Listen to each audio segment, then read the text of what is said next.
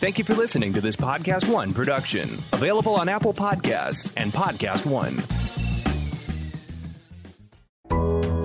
Podcast One presents Fully Booked by Kirkus Reviews, the ultimate insider's scoop on the best new books. Every week, Kirkus brings you author interviews, recommendations from the bestseller lists, and insights into books that are not yet on your radar. Hi, I'm Megan Labrise, editor-at-large of Kirkus Reviews. Welcome to another episode of Fully Booked. Thank you so much for joining us.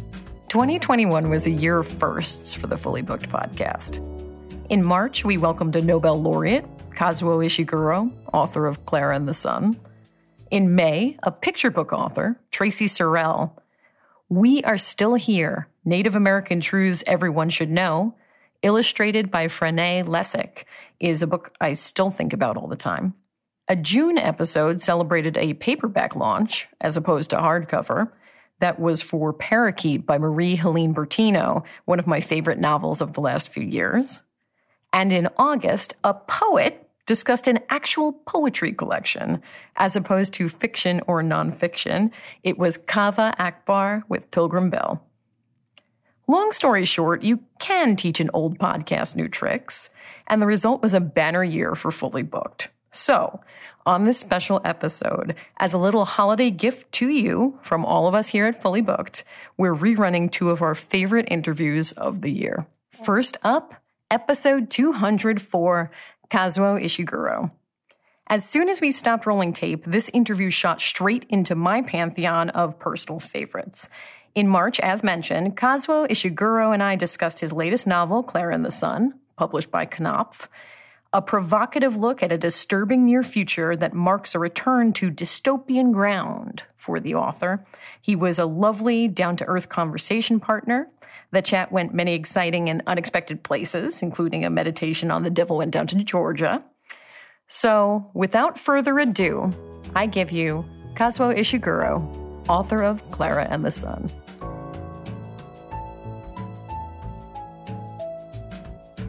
Welcome, Kazuo, to Fully Booked. Thank you so much for joining me today. Hi, very nice to be with you, Megan.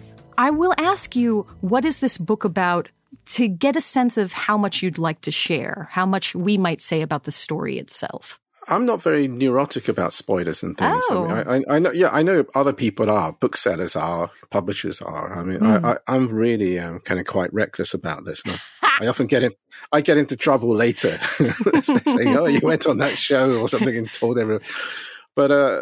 So I'm a dangerous person to ask this question to. But I mean, if I was summarizing, I'd say Clara and the Sun is about a little robot girl called Clara who has been created to prevent teenagers from becoming lonely. And it's essentially a story of how she's bought by a family and how she tries to save that family from heartbreak and how she tries to enlist the help of the sun. She has great trust in the sun and that the sun is good and powerful and will help her in the hour of need. So that's essentially the story, if you like. I like a little danger with my podcast, so I'm ready for a little bit more. Yeah, her relationship with the sun, I would almost choose it as the central relationship of the book. Would you? It's one of the central relationships of the book, yeah. She's solar powered. Okay, so from the moment she comes into being and she's sitting in the store and she knows very little about the human world, what she does know is that the sun gives her nourishment and gives all her fellow artificial friends, as they're called, AFs, their nourishment. And so right from the beginning, the sun is the source of everything that is good and protective. She believes in the sun. And when she looks out of the window of her store at the street outside to try and learn something about the human world she hopes she will soon enter, she sees the sun helping everybody. That's what she thinks anyway. The sun is giving nourishment to everybody out there in the street, to the passers-by and the tourists and the joggers. And she also looks at them through the lens of loneliness because she knows that that's one of her primary tasks, is to help human beings, well, a particularly human being, who the teenager who buys her, and not get lonely. So she has to study loneliness. So she tries to figure out what the hell's going on out there. in the street in terms of loneliness. Now, is that that guy there lonely? Is that couple are embracing? Is that to try and avoid loneliness? And so that's how she goes into it. So the sun is very important. The sun has something to do with helping people not be lonely, giving them nourishment. And actually, when something bad happens to them, she thinks the sun can come and save them.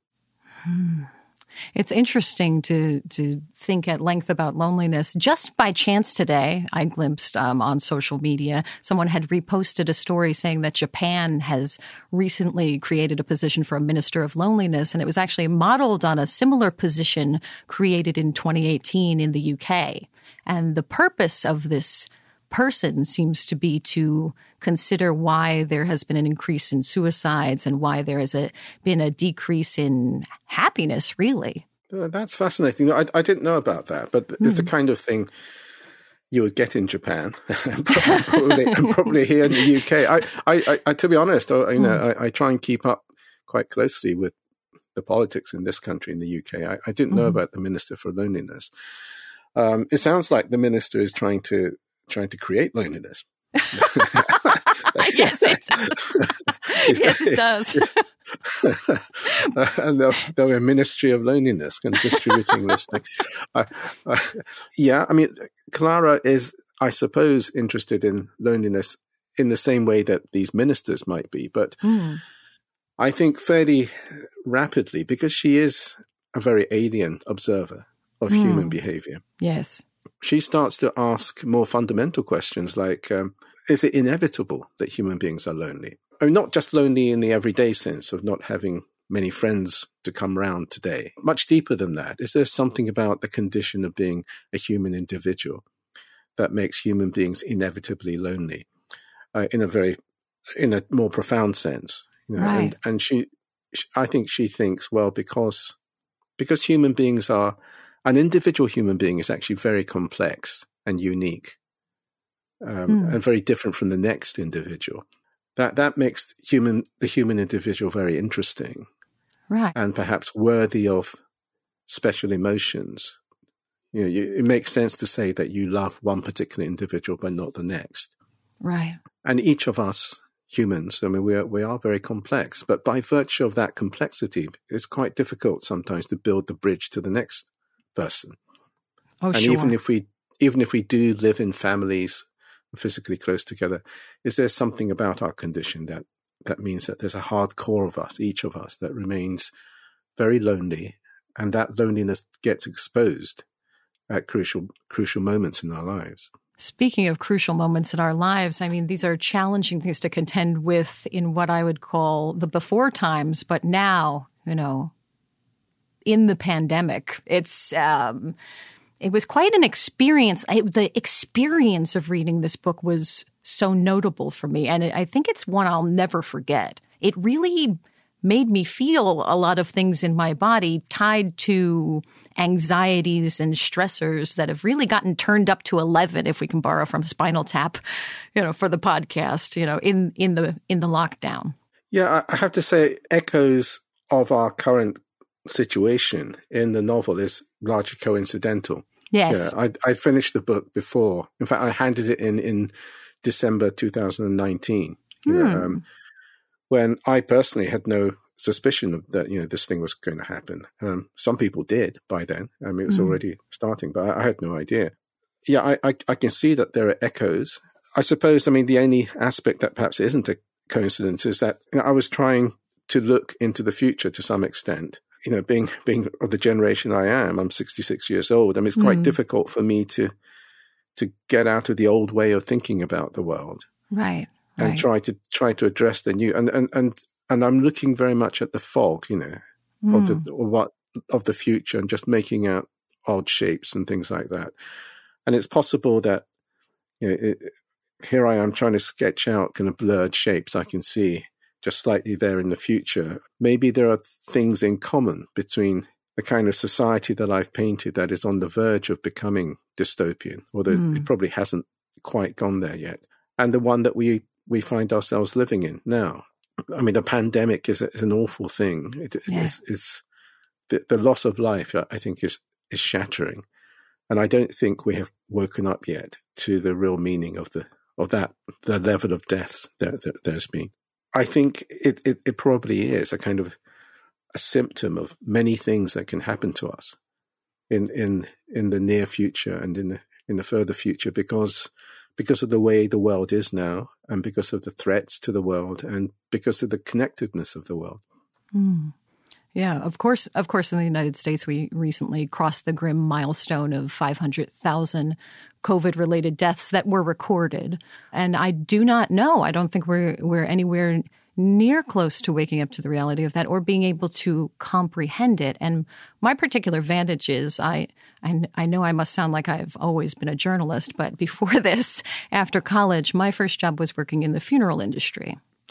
And among the many insights that gave me was really the distance from death most Americans enjoy on a daily basis. For instance, all day, every day around the city, decedents are being transported from place of death to a funeral home or the medical examiner's office. And it's something you seldom see. I can't even recall seeing that happen in a neighborhood or in my city my whole life before I started working in that industry. And the fact that we don't see it and we don't have much intimacy with it, it really does make that terrible number seem even more abstract. Yes, that's really fascinating what you say there. And that's interesting because you actually have this direct experience. Mm. Most of us don't even have that. Perhaps understandably, we are in the habit of being euphemistic about death, both yes. in the language that we use and in how we go about daily life, as you've described it very vividly there. I mean, we go to great lengths so that we don't actually see the mechanics of death. And we don't like to talk about it. We talk about people kind of passing or something like this. Yeah. And this is understandable, and maybe it's correct a lot of the time. But there are moments when perhaps it just numbs us, and perhaps it fools us sometimes and helps us delude ourselves when it's like this. I mean, I heard one commentator saying about your death rate in the United States that it's more than the total combatant deaths in the 2 world wars and the Vietnam War put together. Yes. I know that our death figure in the United Kingdom, which has gone over 130,000, is more than twice the civilian deaths in the Second World War. I mean, we're talking about the kind of deaths you only usually encounter in war situations, And I think it's very difficult for us to quite quantify or understand just the emotional damage this is wreaking upon us. There must be millions of people around the world right now in bereaved, bewildered, having lost somebody very close to them. And of course, yes, I mean, we're trying to address the economic damage and all those things. But the emotional damage, I think is going to take a long time for us to come to terms with that. I agree. And I am frustrated thinking that lack of recognition will lead to the perpetuation of, the compound grief and extended nervous collapse. It just seems like the system we've built for ourselves in this country, like it just doesn't seem to be a really great time for liberal democracies, man. It seemed, I used to think we were pretty exceptional, but that has really been challenged in many strange new ways, of late. And it's just like, I don't know that, the demands of the societies we've built, the demands of capitalism in particular, will be able to accommodate the real human cost. Well, let me try and say something a little bit more cheerful. Let's. Coming out of this pandemic. I really absolutely take what you just said there, Megan, about a loss of confidence about our liberal democratic system. Most of the time I've been growing up, I assumed it was robust and that actually, we were just getting stronger. The whole idea of this way of running open liberal societies was getting stronger and stronger. I was more or less middle-aged when the Berlin Wall came down, and I just thought things were just going to get better in some kind of way. The last few years, that confidence has definitely been shaken. But I have to say, during this pandemic phase, Yes, okay. I mean, I have watched, let's say, with slightly horrified interest, the events in your country, and particularly and of course, I'm talking to you in Portland, Oregon, where some very alarming scenes that I thought I would never see in the United States were occurring earlier.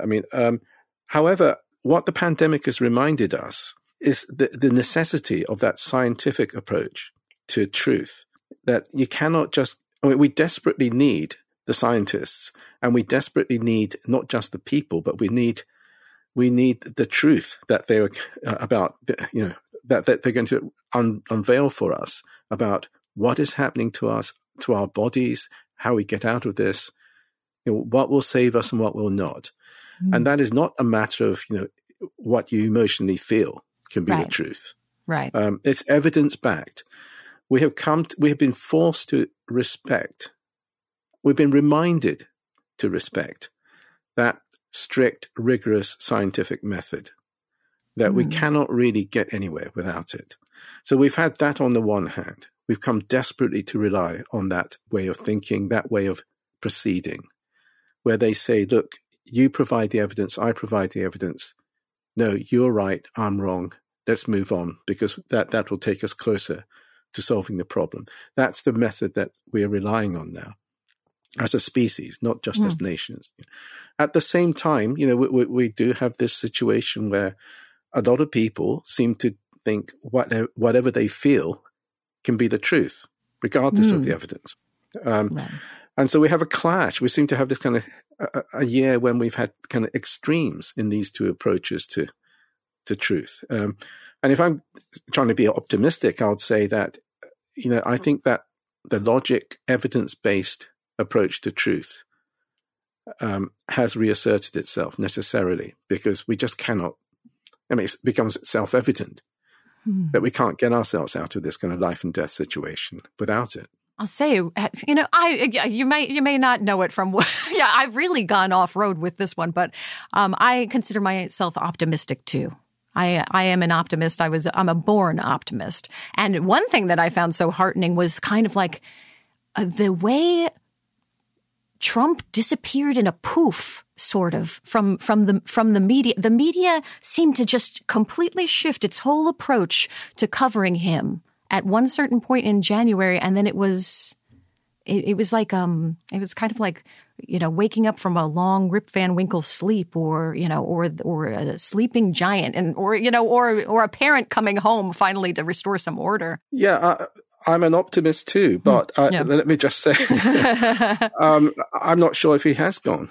I don't know if he's gone personally, or even if he himself has gone. I mean, he's part of something bigger. I think he's bigger than just your country. I think there's a whole way of approaching things, a whole range of emotions. Just to get back to this novel, I'm supposed to be talking. You're doing my job better than I am. If I can just, in a kind of commercial spirit, I can steer us back onto this, onto the subject of my novel. In the novel, I was trying to actually be optimistic as well. Clara, although she's she's an AI being, and AI beings are often characterized in fiction as something rather sinister, that is kind of out to trick human beings into usurping power and reigning over the erstwhile human masters. I wanted to present a character that was a figure of hope. And yes, she is an AI, but she's reflecting, I suppose, the more positive aspects of human beings. Right. And she embodies them, and she has this trust in the goodness of the sun.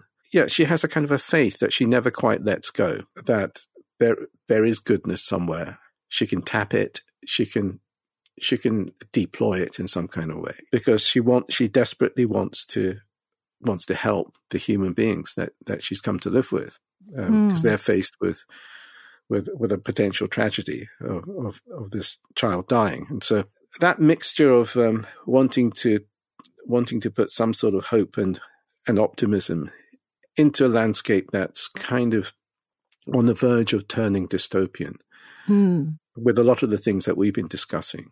about our world today. And I think it's kind of part of the strategy of the novel. I can do more bookish. Here we go. Clara judges or reads people by gender and approximate age. Just as her inroad to starting to learn them and how she may relate to them. For instance, she'd easily read me as a 38-and-a-half-year-old woman.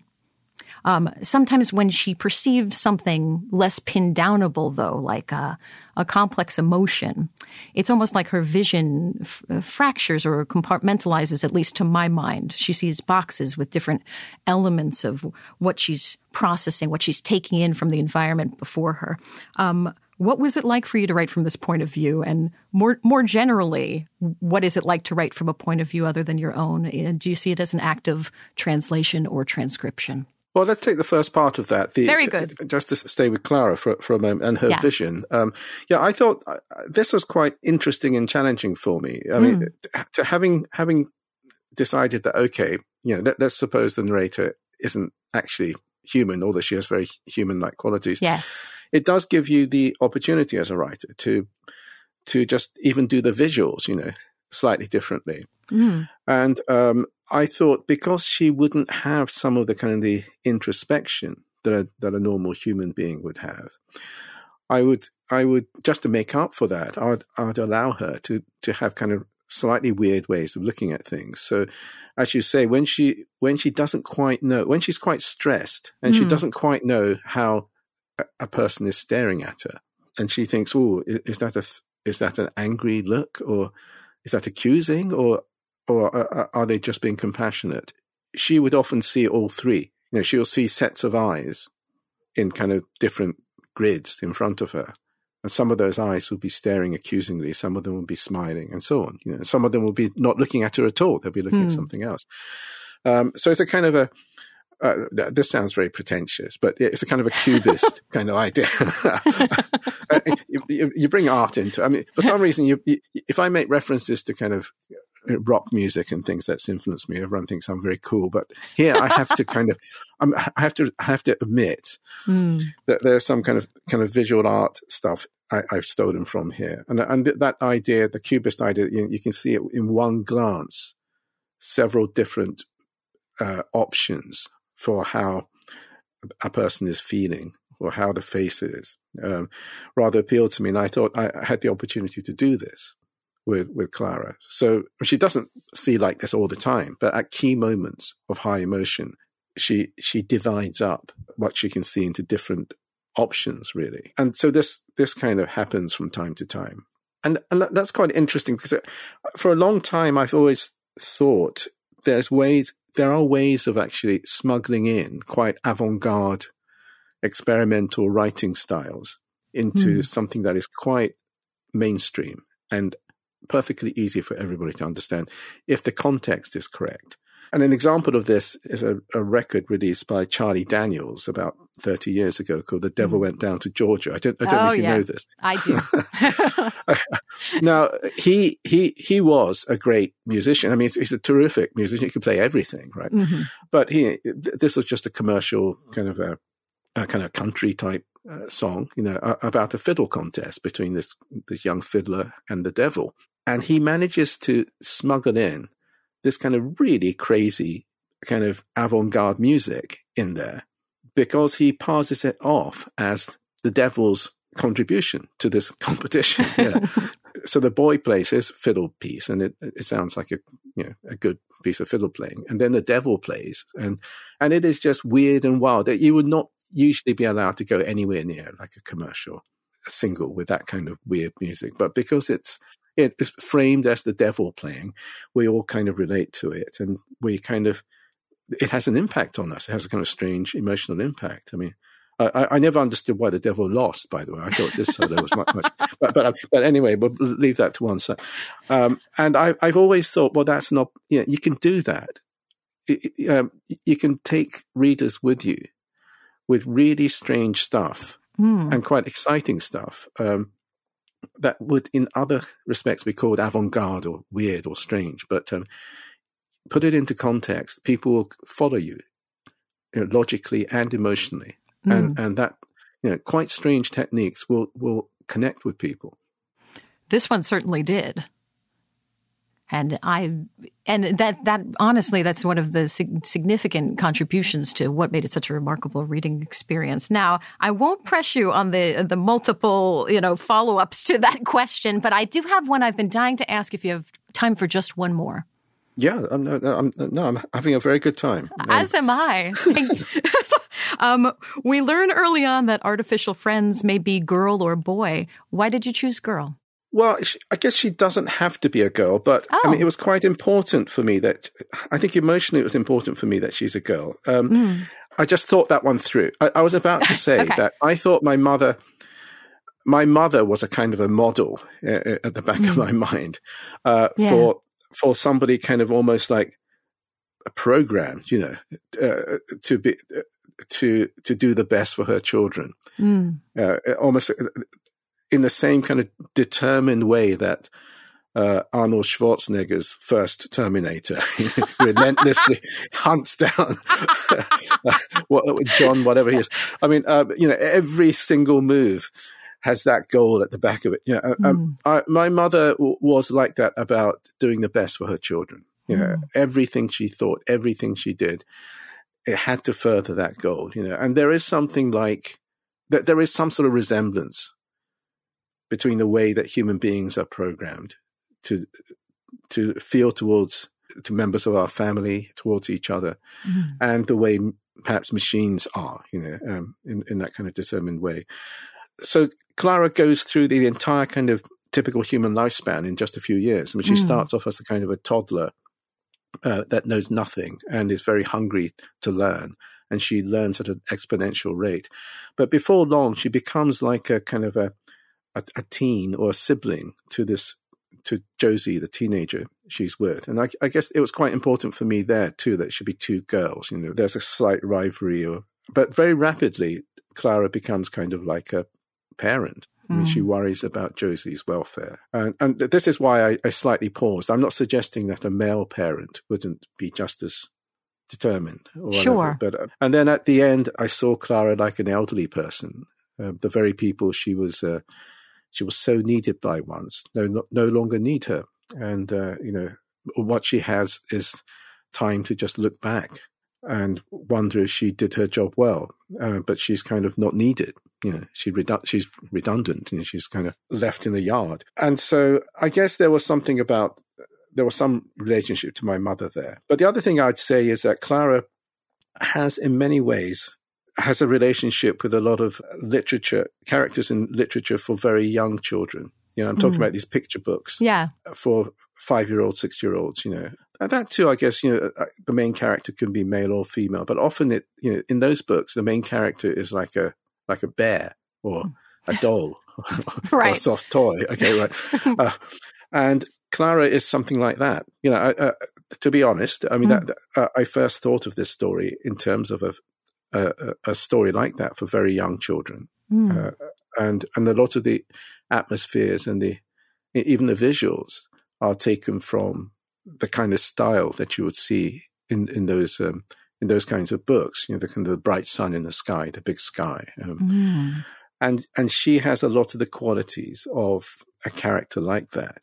She puts together 2 and 2 and makes 8 quite often because she has that kind of small child's logic that says that a kind of logic that's permitted in those books for young children. That the moon can be this kind of disc outside the bedroom that speaks to you, and you can open your window and cross over to the moon just with a ladder or something. I mean, that kind of that seems to make sense when what you know about the world is very limited. Right. And you just put together this little bits of information, little things that you can see, and you come to these kind of wonderful conclusions.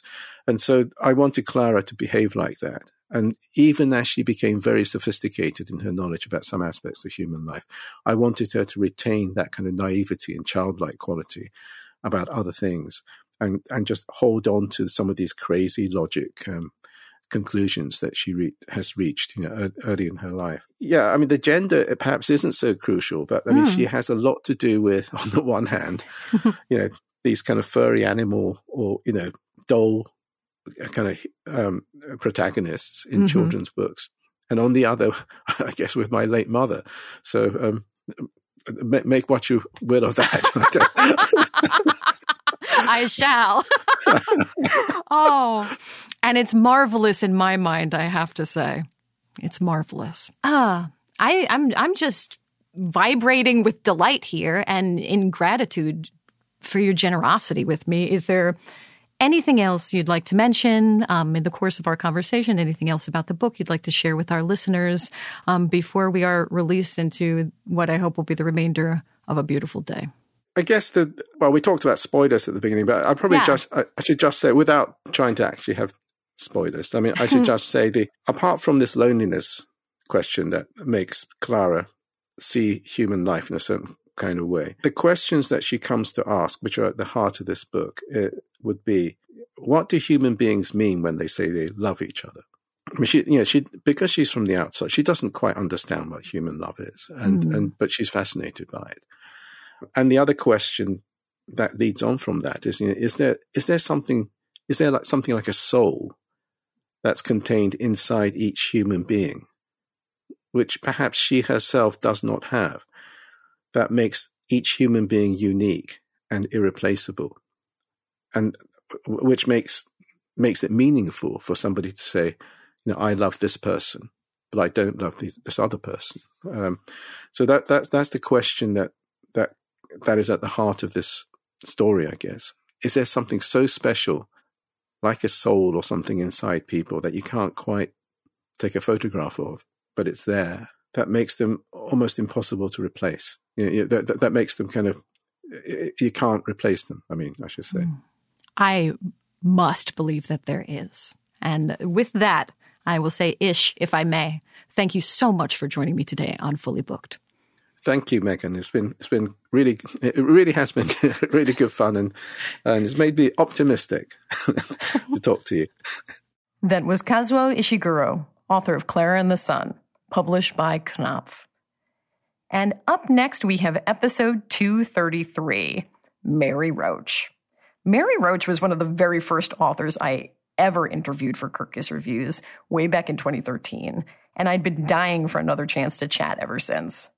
Our September discussion of Fuzz, When Nature Breaks the Law, published by Norton, was, as anticipated, an absolute hoot. We started with whether she prefers her 4-letter books to her 5-letter books, and you'll see what her answer was pretty soon. And we ended with a careful consideration of what we'd name our heavy metal band. It's 30 minutes of feral fun starting soon. First the break, then we'll be joined by Mary Roach. You're listening to Fully Booked by Kirkus Reviews.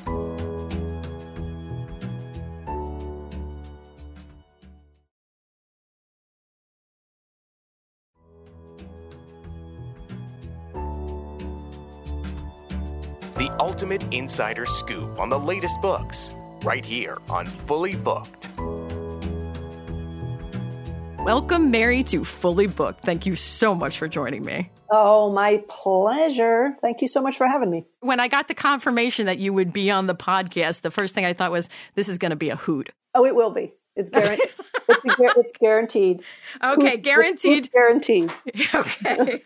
So your latest book is Fuzz, When Nature Breaks the Law. It's your 7th book in 20 years. I mean, just to throw everything off kilter, I think this is a fair question to ask at this point. Do you have a preference for your 4-letter books, Bonk, Gulp, and Fuzz, or the 5-letter books, Stiff, Spook, and Grunt? Oh, wow. That's a great question. People ask me about the number of words in the title, but nobody's ever asked me about the number of letters. Oh my God. You ask the questions, woman. Okay. Let's see. Stiff, Spook, Bonk, Fuzz. I'm going to have to go with, I don't care. I totally don't give a shit. I don't care. I would have accepted, I totally don't give a shit, or I would have accepted 4 letters because that's kind of like the Miss America answer as we're slated to discuss a 4-letter book today. So I would have, depending on the level of media training and the giving a shitness, I would have, either one made a lot of sense to me. So thank you for that answer. I don't even care how many words. Like I was all excited that this book was going to be 9 syllables and 3 words. The title. It was It was supposed to be, it was originally entitled Animal Vegetable Criminal. Ooh, that one's good too. Yeah, right. But then expletive deleted Mark Bittman. Nothing against the man, but he put out a history of food called Animal Vegetable Junk, which is not quite the same beauty of a play on Animal Vegetable Mineral, but whatever, we'll let him have it because he got there first. Anyway, so I was all set to do 9 syllables and 3 words. Oh my God. I'm going to go on the record, because people can hear this when we're through. I'm going to go on the record and say that his was inferior to yours. Yeah, thank you. It was. I'm going to go on. I'm on that same record with you. I am. I'm sorry, Mark. Sorry, Mark. Apologies, Mark. Okay, listeners. So now we have two known titles. One title that ended up being formal and one that was an alternate, a first runner-up. What is this book about, Mary? This is a book about animals and humans kind of getting all up in each other's worlds. So it's animals, we have laws. You can't commit crimes like murder or manslaughter, vandalism, littering, trespassing, jaywalking, but animals do all of this. And of course you can't give them a ticket or a fine. So what do you do? So it's a book about human wildlife conflict or, wildlife crime prevention. Like what can experts, professional scientists, like what can they do to kind of deal with this? And whether it's bear attacks or deer jumping out into freeway traffic, jaywalking, that is. Yeah, speaking of those who grapple with these matters professionally, the scientists, etc. I mean, if someone were to ask you what characterizes their offices around the world, like if you're going in, you're having a meeting, you're having an interview with one of these people, what are you going to see in one of their offices? I can tell you what you're going to see. You are definitely going to see some taxidermy. I spent some time at the National Wildlife Research Center, which does a lot of this work, various fish and wildlife agencies, which also are involved in this work. And there is always taxidermy. My favorite, the California Fish and Wildlife Office, the receptionist, she or he, it was a she when I was there, sitting at the desk calmly, and over her head on a ledge was a crouching cougar. It was like as though about to jump on her. It was like, does that make you at all nervous? And then in the waiting area, they have these, because it's Department of Fish and Wildlife, they do hunting licenses. So they have all these brochures, hunting schedules and lots of paper material and little brochure racks. And then there's this huge hawk, like coming down with its talons open, like about to grab a hunting brochure. And another place, I was like sitting in the waiting area at the National Wildlife Research Center, and I put my coffee down on the table, and they had this elaborate taxidermied, it was like a phone pole with these, I forget which birds they were. They look kind of like parrots, but I don't think they were. They were, but a bunch of them, and then they nest on telephone wires and cause problems. So they had this taxidermy display of these birds, and my coffee is right under the birds, which made me kind of nervous because birds crap, just totally. Yeah. Anyway, that's what you're going to see. Fair enough. Listen, I've got a journalism question for you next, and I'm going to use a verb that sometimes has a negative connotation, but I'm only using this verb kind of because I'm following your lead. Because in the course of 2 introductory paragraphs in this book, I noted that you used to cow and to bear, like within 2 paragraphs. Like you're a major word person, and you're tipping your hand all over this book. I didn't even realize that. I know where you're talking about, to cow. Yeah, cow the population. Yeah. And to bear, that was totally unintentional. You see, you're just so good, you're doing it in your sleep. So I'm going to say, wow, yeah, good. So just following your lead, and no negative connotation implied. But how do you weasel your way into these offices? How do you get these people to talk with you? That's a good question. Because that's the key to a good book, in my opinion, is that you've done good weaseling. You have weaseled your way. I am the star weaseler.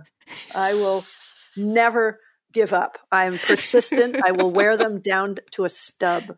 I will. And I will even in the case of packing for Mars, I had some problems with NASA and the Japanese Space Agency. Just kept saying no. And I go, well, why are you saying, who's saying no? Maybe I could talk to them. Maybe I could, put their mind at ease. Maybe I could da-da-da-da. And she just kept refusing. So, and this was for a cadaver.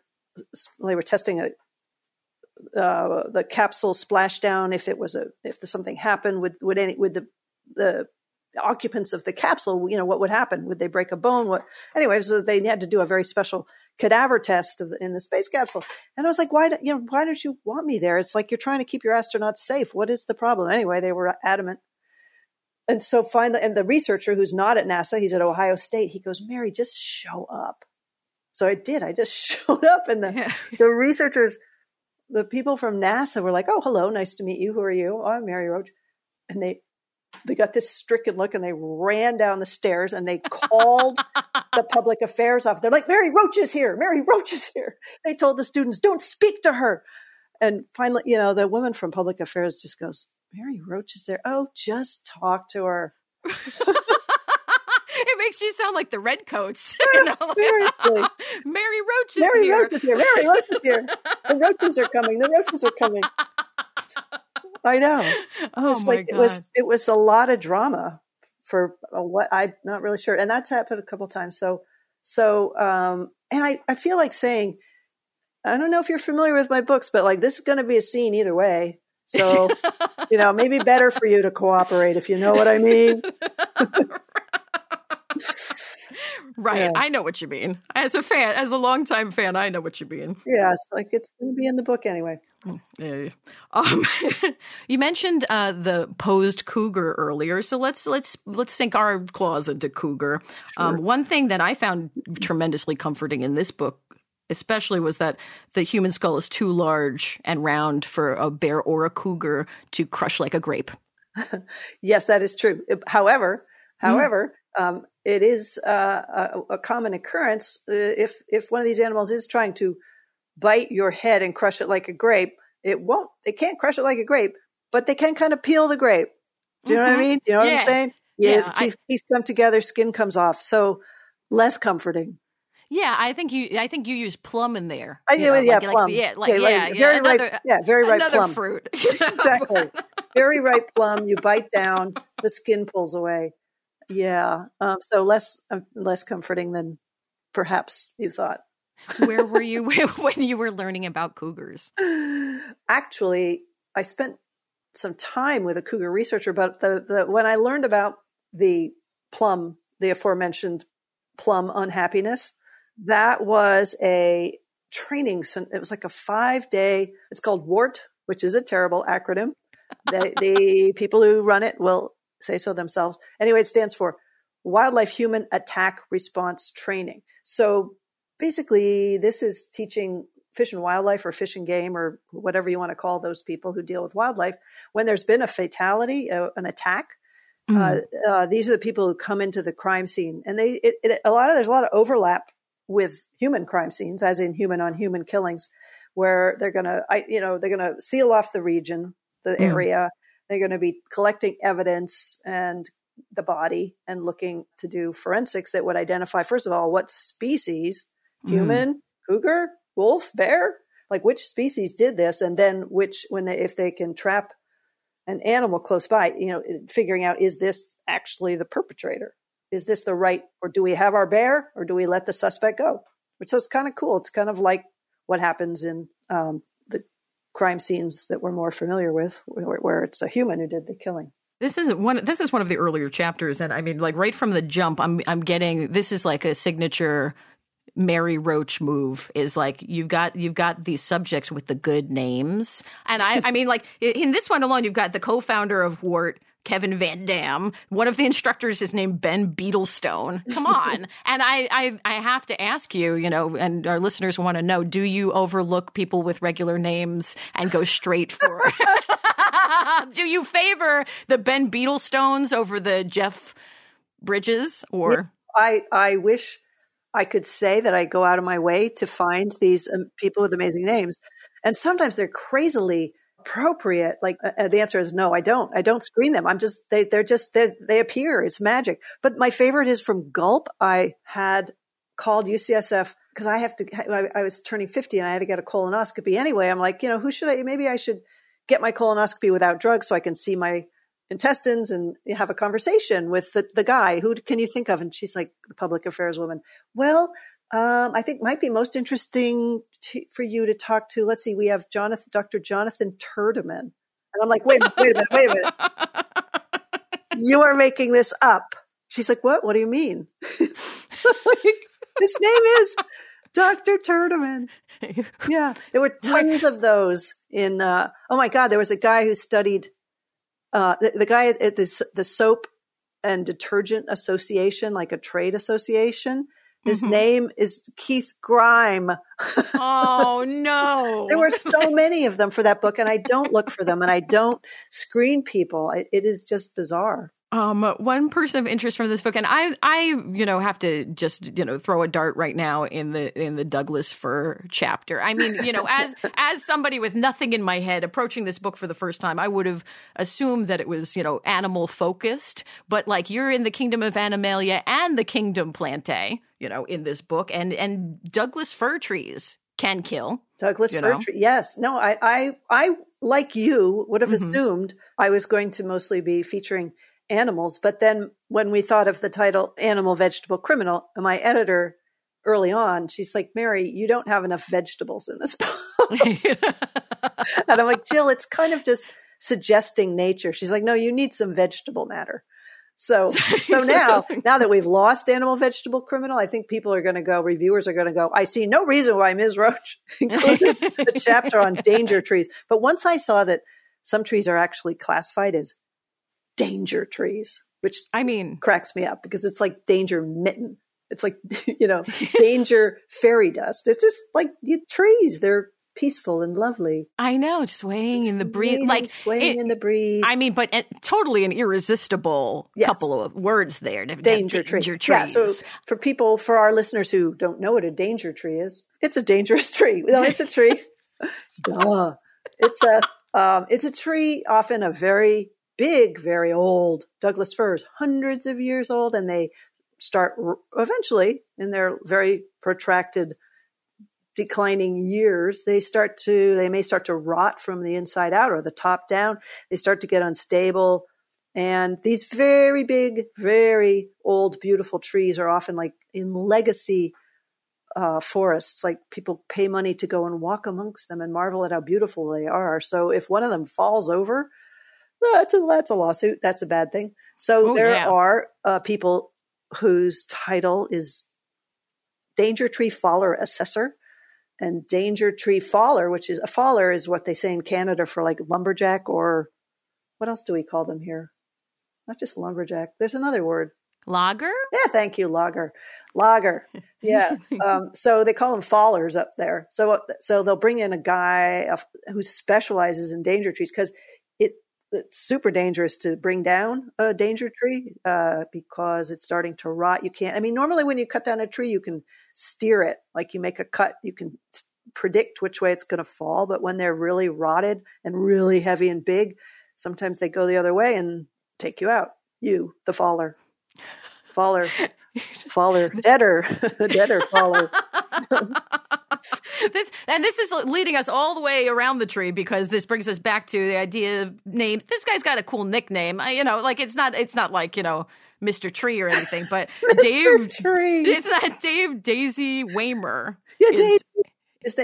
You can imagine. Remember the Monty Python? I'm a lumberjack and I'm okay. That sketch where and then like verse 3, I like to put on women's clothes. So it was just like playing on the macho reputation of a lumberjack or a logger or a faller, as they are variously known. So the fact that this guy, his name is Daisy, and that's what he goes by. Everybody's like, hey, Daisy. But he's a pretty macho guy. He's like works with explosives and he takes down 2-ton trees. I don't know if it's 2 tons. It's in the book. But anyway, his name is Daisy. And I'm like, initially I was thinking Daisy. Yeah. And I was like, wow, your name is Daisy. Wow. That's like the boy named Sue. I bet you grew up tough. But as it turned out, he was sort of a stoner when he was younger, and it's Dazy. Right. So apparently always in a daze. Not so much anymore now because you don't want to be really stoned when you are setting explosives.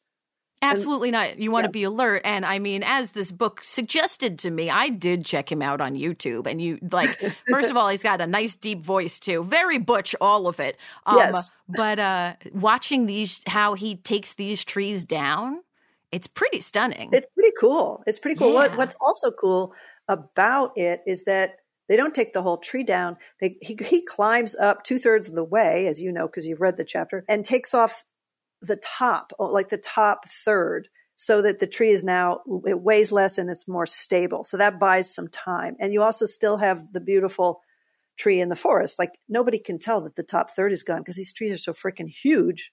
You'd need binoculars to see up at that the top has been blown off. And it also creates a lot of habitat, like space for animals, because it starts, rotting from the top down. It's then a hollow tree is also sort of great for wildlife to live in. So although blowing up trees sounds very anti-environmental, surprisingly, it isn't, because they're dying anyway. They're on the way out.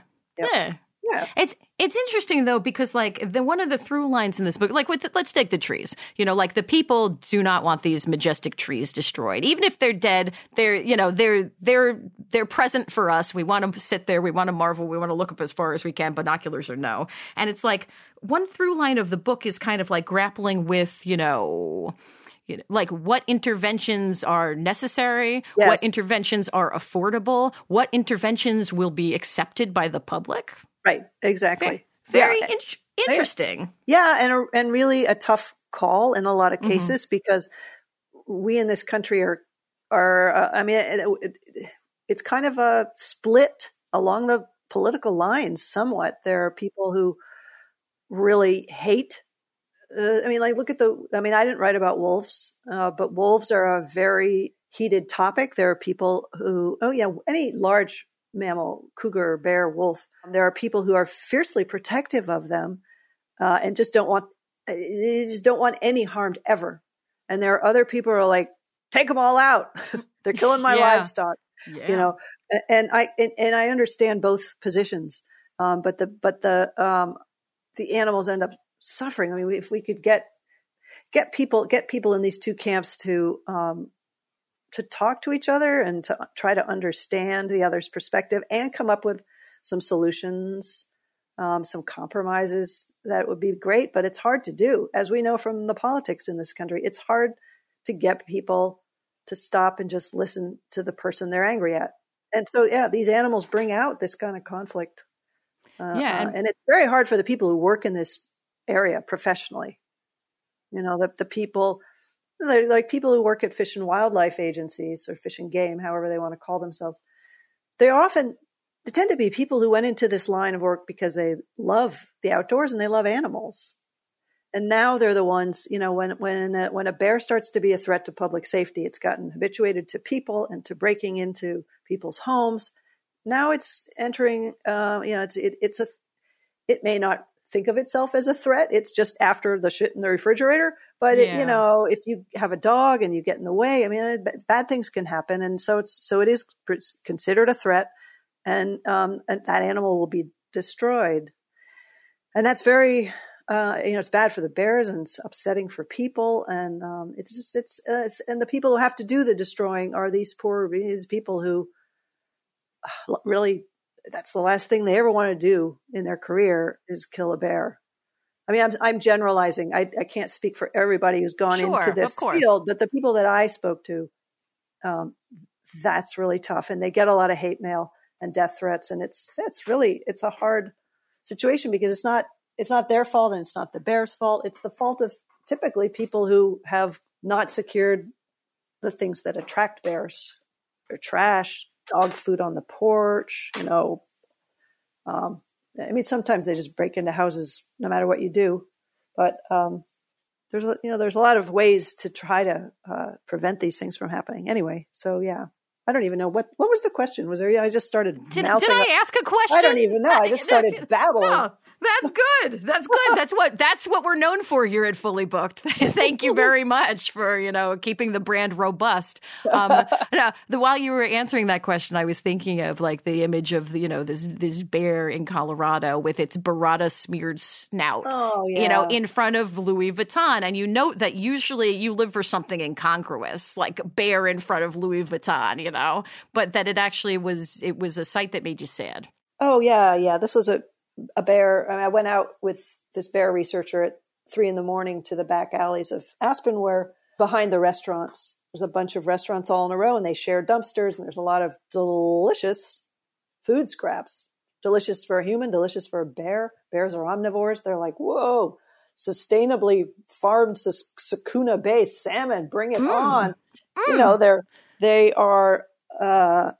They know that there's good eating back there. So they come down and these are bears that get used to being around people that are willing to take the risk because there's a big payoff and in terms of the food. But these things don't go well for these bears, and you can you can capture a bear and you can take it elsewhere. You can take it back to the woods. If you take it back to the woods where it came from, it'll find its way back.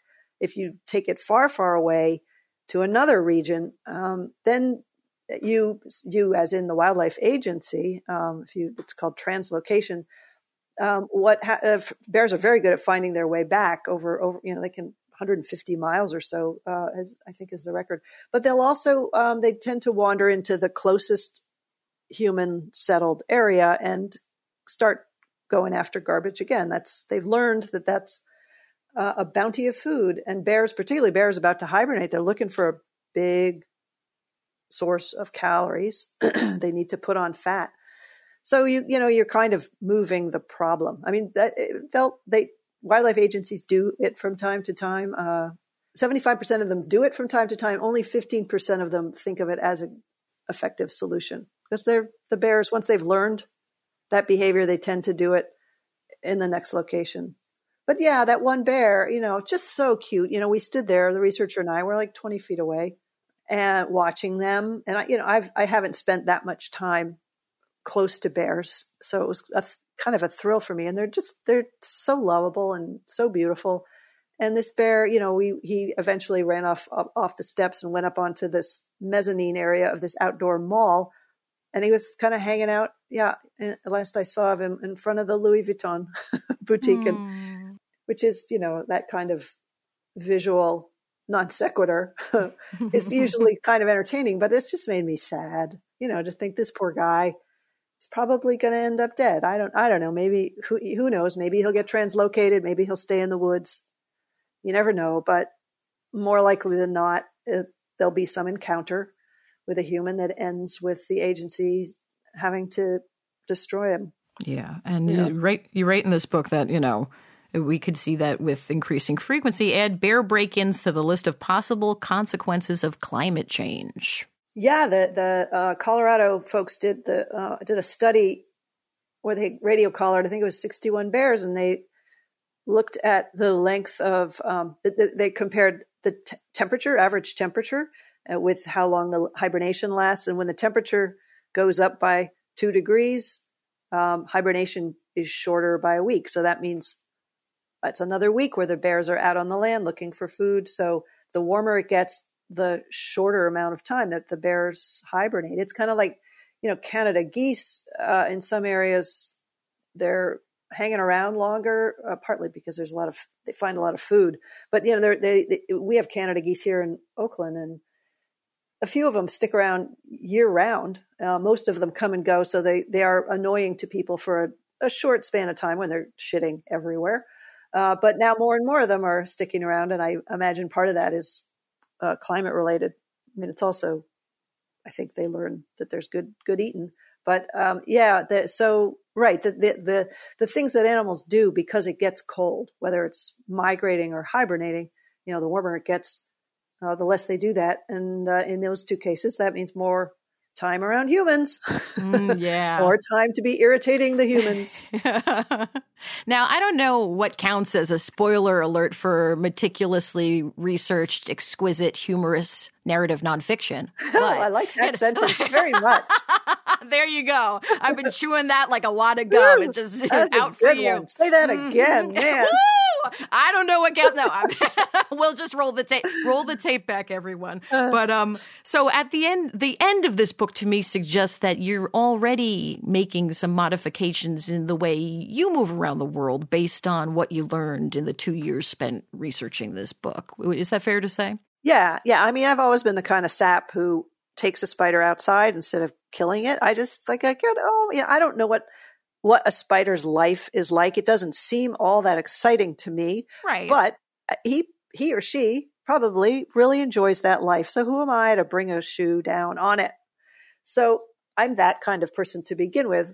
I'm not a, animal rights hardcore person, but I do feel like if there is a way to just move a creature out of, first of all, not to attract it, and second of all, to keep it out of your house, whether that means, you can block holes that mice and squirrels get in. You can make sure that your garbage is secured, that kind of thing. So I'm much more aware of that, even to the point where we had a roof rat run across the deck one day, and I'm like, because I know about roof rats now. Like if you see a roof rat, and they're kind of cute, honestly, they're like squirrels, but with a naked tail. If you see one during the day, that suggests, well, there may be a fair number of roof rats around because they're normally nocturnal. So I was like, wow, it's a rat.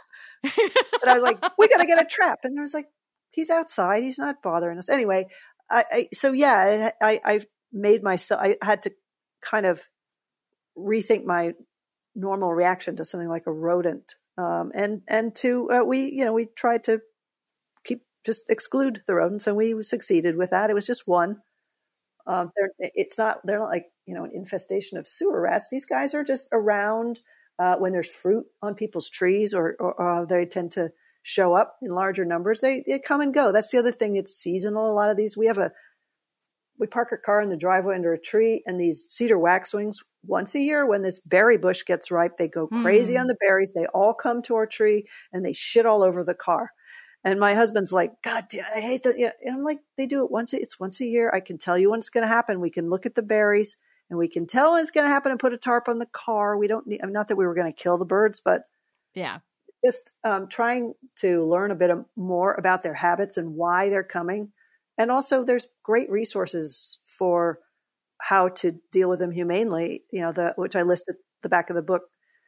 So I'm much more inclined to try to educate myself on why are these animals coming around, and also if they get to be too much of a problem, there are some people you can hire who can get them out of your attic humanely and in a way that is actually humane, not just they're paying lip service to that. So yeah, no, I definitely am more thoughtful in what actions I would take, and I'm just, and horrified that Amazon and even everybody sells glue traps. Like, yeah. Oh God. Why are those allowed? I mean, for people who don't know any better, I was that 20-year-old once and never again. No, I know people don't really think about it, because especially the thing is when we use, and also the word pest, it just gives us permission to treat these things as non-sentient beings almost. They're not animals, they're pests. So who cares what we do to them? So I don't like that word pest in particular, but yeah, they're and when it is a pest species, I think people kind of been given permission to think that way. I mean, I used to set the snap traps actually kill animals very quickly. If the animal sticks its head in, that's actually one of the more humane ways to kill a rodent if somebody's dealing with an infestation, as opposed to poison, which is very slow and unpleasant, or the glue traps. And I forgive you for the glue trap. Thank you. Oh, I feel absolved. You do get into Vatican City in this book too, Yes, but we obviously don't have it. I've already we've already rocketed past, the agreed upon time limit for this podcast. But I do have another really burning question. Yes. For the indie rock band you and I will inevitably form after this conversation. Do you want to be called Danger Tree or Roof Rat and the Snap Traps? Danger Tree. Okay. Danger Tree. Okay, I think so too. I like Danger Tree. I think there are other band names from this book. There was, I'm thinking of Gulp. I thought that a good death metal name would be Bolus. Oh yeah. I'd go there with you. We could be Bolus. Opening for Iron Maiden. Bolus. Bolus. But I like Danger Tree. That one's going to look good on a T-shirt too. Danger Tree World Tour. So obviously that was my most pressing question, and we have glided to the end of this conversation. And so I will ask you my most hospitable one, which is there anything else you'd like our listeners to know about Fuzz? Oh, no. This was terrific. This was so much fun. No, you good. We're good. We're good. I had a blast. Mary Roach, the one, the only. Thank you so much for joining me today on Fully Booked. Oh, my pleasure. Absolutely. Thank you, Megan. That was Mary Roach, author of Fuzz, When Nature Breaks the Law, published by Norton. Well, that does it for another episode of Fully Booked. Thank you so much for joining us. Please join us again next week for the Year in Review, our last episode of the year, a fun one. Editor-in-Chief Tom Beer and I will be joined by journalist Michael Schaub. He writes the Seen and Heard news stories you see on Kirkus.com, and he's going to join us to talk about some of the wildest, weirdest book news items from 2021. And we'll follow that with the interview that was our most downloaded interview of 2021. So you get Michael Schaub, Tom Beer, and me, and then our most popular episode of 2021 for next week's Year in Review. You won't want to miss it. But until then, you know what to do. Turn this thing off and go read a book. Thanks for listening to Fully Booked by Kirkus Reviews. Check out new episodes every Tuesday at podcastone.com, on the Podcast One app, or you can subscribe on iTunes.